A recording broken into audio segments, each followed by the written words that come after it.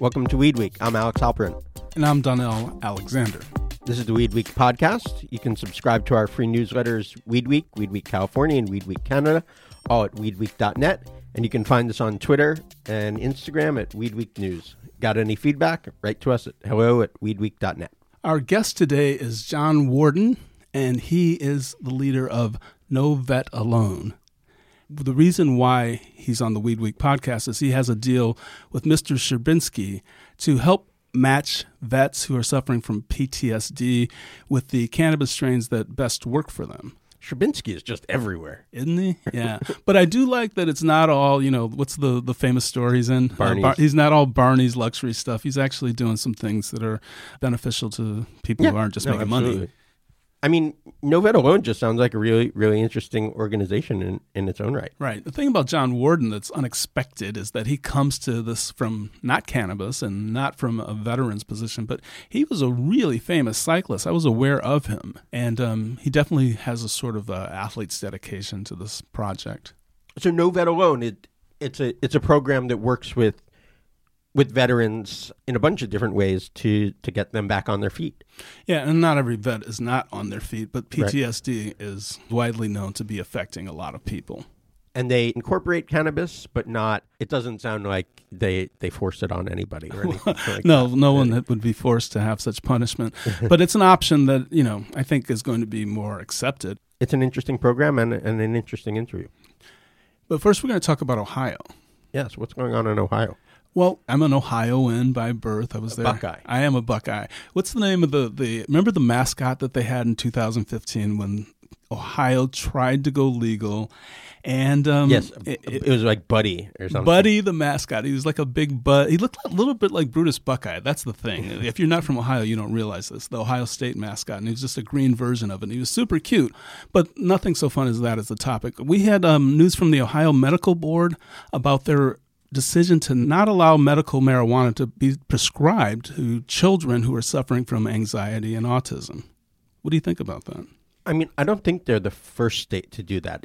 It sort of highlights the absurdity of the current system where, you have some states that say, yes, this is a legitimate therapy for autism, and you have some places that say it's not, and you don't really have any sort of real authoritative view on whether it is or it isn't. So it's just another case where, Ohio can make their decision and other states can decide differently, but it's hard to tell which is serving the patients best. Well, yeah, I'm just going to come down on the side of thinking it's not serving the patients best, and it's a catch-22 in the sense that you got to have research results in order to get people to buy into it state by state, but you can't get research because it's not legal at the federal level.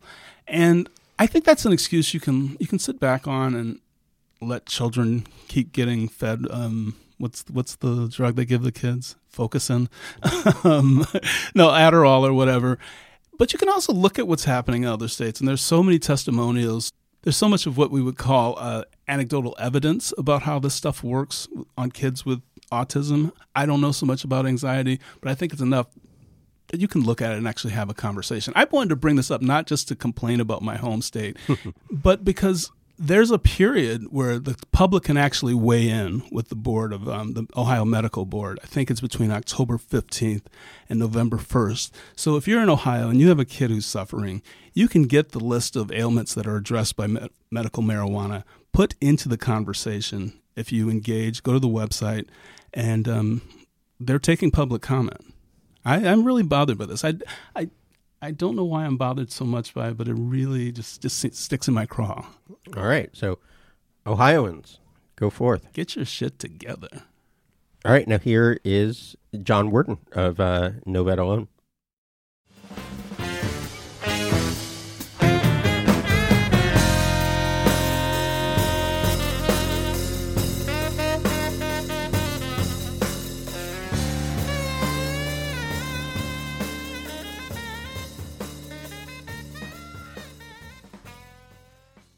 John Worden, thanks so much for joining us. Thank you, Alex. Thank you for having me. Yeah, it's good to have you here. You and No Vet Alone have been collaborating with Mario Guzman, and that's Mr. Sherbinski from episode 46 of the Weed podcast. Yep. I want to know how you guys came along and got together in this collaboration. But first, tell us about you and how you got involved with this veterans organization. So I founded my program back in end of 2007, and I was a professional cyclist for many years, ran a fairly successful professional cycling team. And then one day I got a call from a therapist from the Palo Alto VA Polytrauma Suicide Prevention Program asking about setting up. Why would they reach out to you for something like that? The guy was a big cycling enthusiast, and the phone call started something like, "Are you John Warden?" I said, "Yes." "Are you the John Warden?" I said, "Other than my dad, there's no other John Warden that I know of in the world." Wait, so were you in the Olympics or something like that? You were at a very high level. I was at a very high level. I never did the Olympics, but the professional team that I ran we led the world in number of wins 5 years in a row. 7 years in a row, we were the North American Professional Team of the Year, which is... What was the name of the team? The Mercury Cycling Team, based here in California, and then we had a base of operations outside of Paris, France. So anyway, this guy knows who you are, and he calls you up. Right, and he's like, we think that group cycling or adaptive cycling could be a good therapy for guys coming back from Iraq and Afghanistan, and we need some help setting up a program. And then it sort of evolved into more of the mental health side as things got going, because I designed and built hundreds and hundreds of custom adaptive bikes for amputees and guys dealing with different physical issues. But then when guys were doing the program, the feedback that everybody had was how much it affected their mental health and how they were getting off prescription drugs and how wonderful that was and how much better they felt. And, they were able to basically change their life, help, save their family, and get on and be productive participants in our democracy.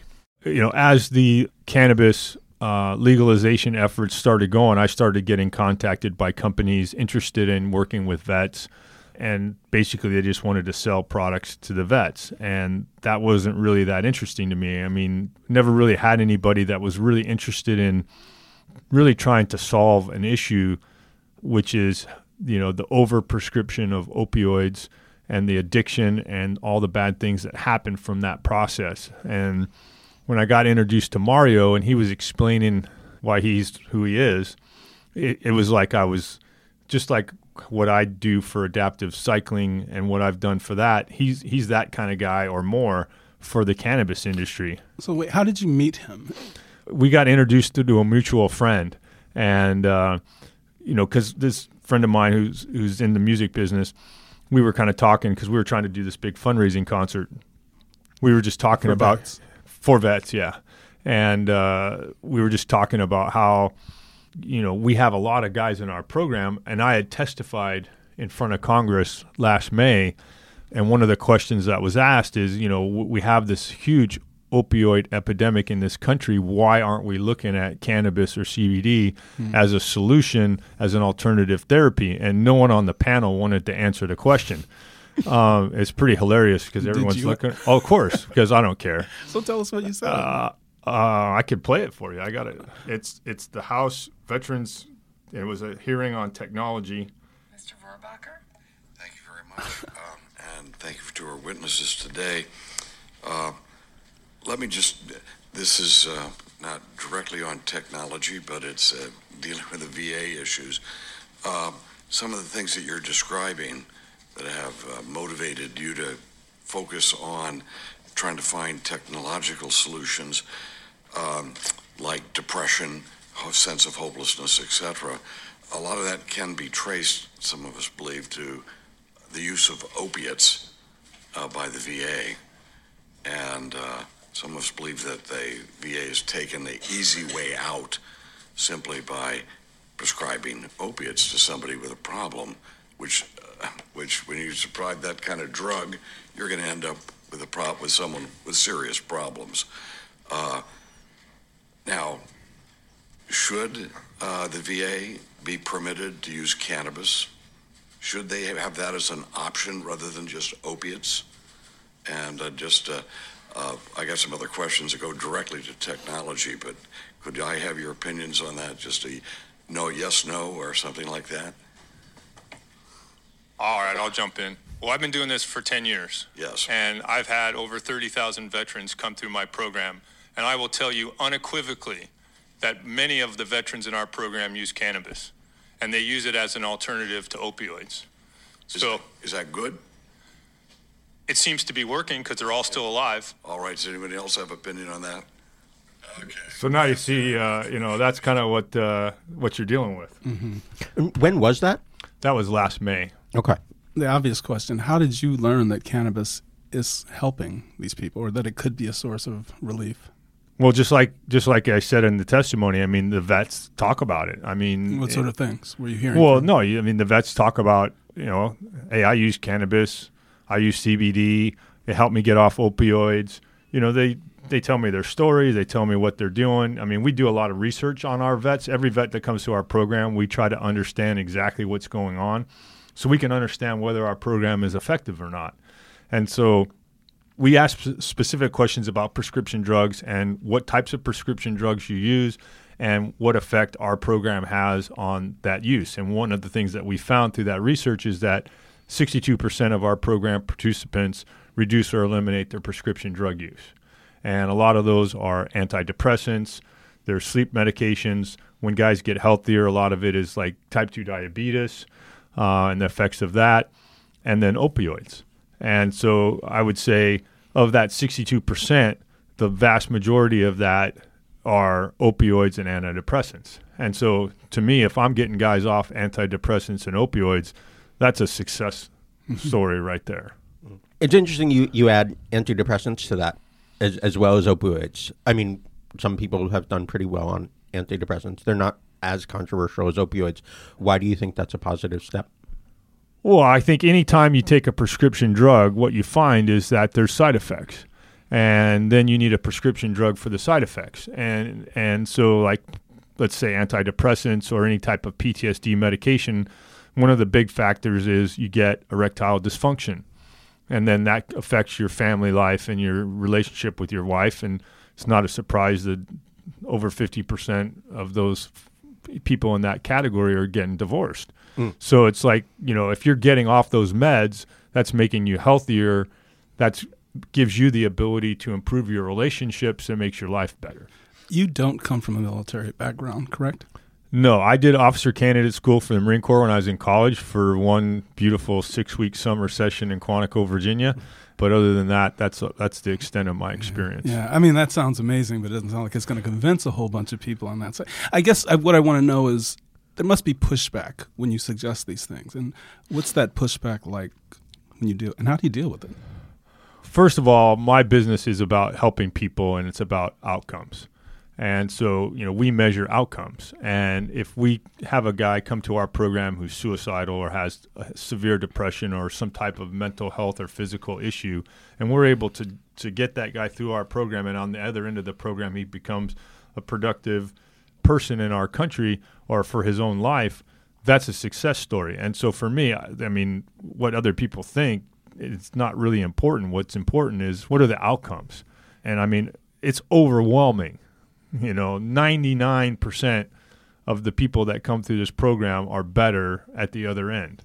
And, one of the things that we're doing now is we're trying to take it a step further and trying to really utilize technology and alternative therapies to the issue, because mental health is super complicated.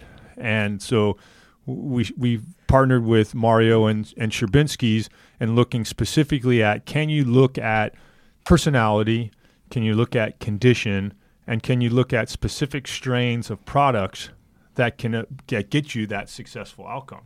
I have a relationship with the guy who created the eHarmony personality match algorithm.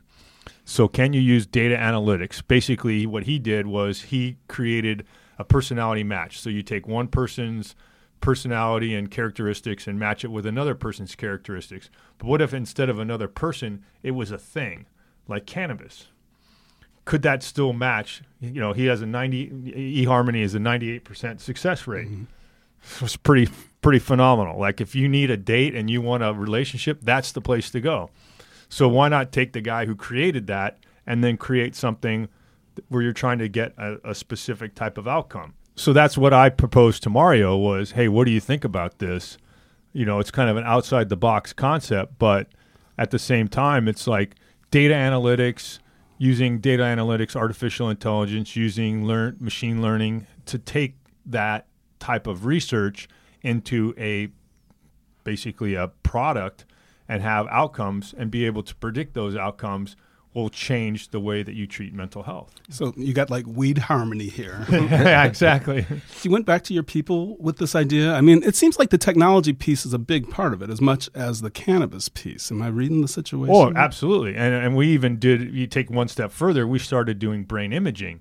And how can you take brain imaging and understand what's going on in your brain? You can see what a person's brain looks like, and you can see both the shape and geography, if you will, of the brain, and then you can also look at blood flow of the brain and understand what's going on, so that when you do these therapy things like cannabis or anything, you can actually go back and look in the future and see how does that affect the brain, and is there actually an outcome. And it's pretty objective. And so, like, as you point out, there's naysayers, haters, whatever you want to call them, but you can't argue with objective imaging. Can you take us back a little bit and sort of explain how people find your program and then what the program does, how long it lasts?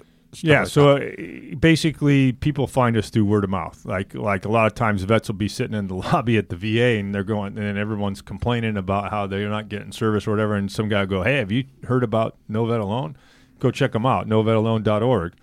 And they find us. I mean, believe me, I get calls every day from people that find me. We have a pretty robust social media presence on Facebook and Instagram where people find us. We're actually going to launch a program on Monday with the 9/11 rescue workers and first responders.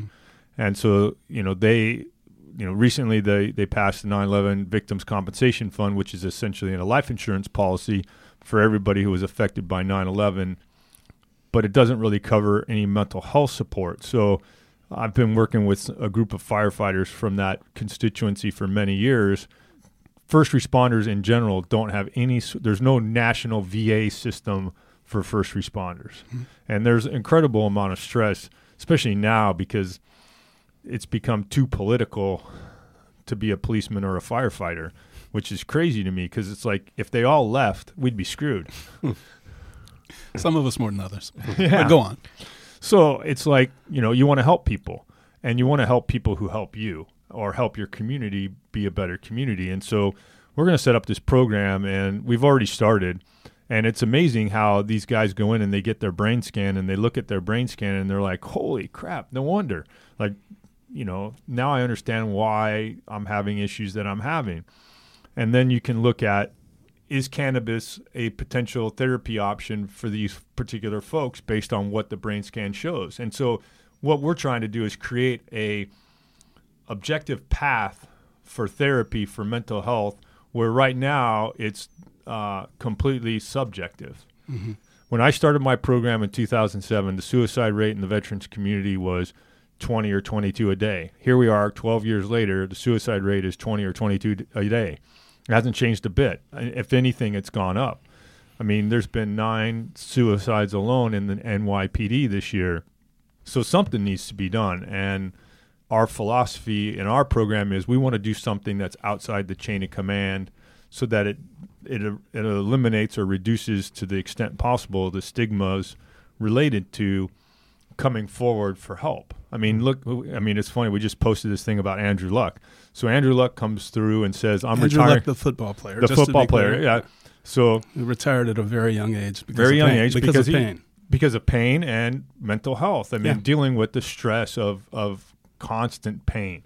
And people don't understand how much chronic pain affects your mental health. And the guy was booed off the field. I mean, it's crazy. I mean, absolutely, these fans are short nuts. For fanatics. Let's remember that. Yeah. I mean, nuts. Well, let me ask you something. Considering what you're doing with the police, with these vets, success in like 5 years, how do you see us dealing with these pain and mental health issues? Well, what I'm hoping is that... I mean, best case scenario. Best case scenario is the suicide rate goes down. And generally speaking, people feel better about themselves and about their future. like I said, chronic pain is a big driver there. And that's where I see the biggest impact that cannabis and the cannabis community can make. How long does the program last, or is it sort of ongoing for? Well, I think is it inpatient or outpatient, or what it's both? Yeah, I mean, so we do these. We call them retreats in these communities. Our next one is going to be in Oregon in October. Then we're doing one here in LA in November during Veterans Weekend, and we do those, throughout the country. But then we also do, like what we're doing in New York, where we do specific interventions, and we have a clinic, and we're going to set up a base of operation in the city. So it kind of depends, because each person is dealing with their own issue individually. I mean, the amount of time, like there's no magic bullet, right? No matter how many prescription drugs they churn out, there's never going to be a magic pill. And so, it just depends. So, all right, I have a challenging question for you here. I feel like you've been here a while. You're up for it.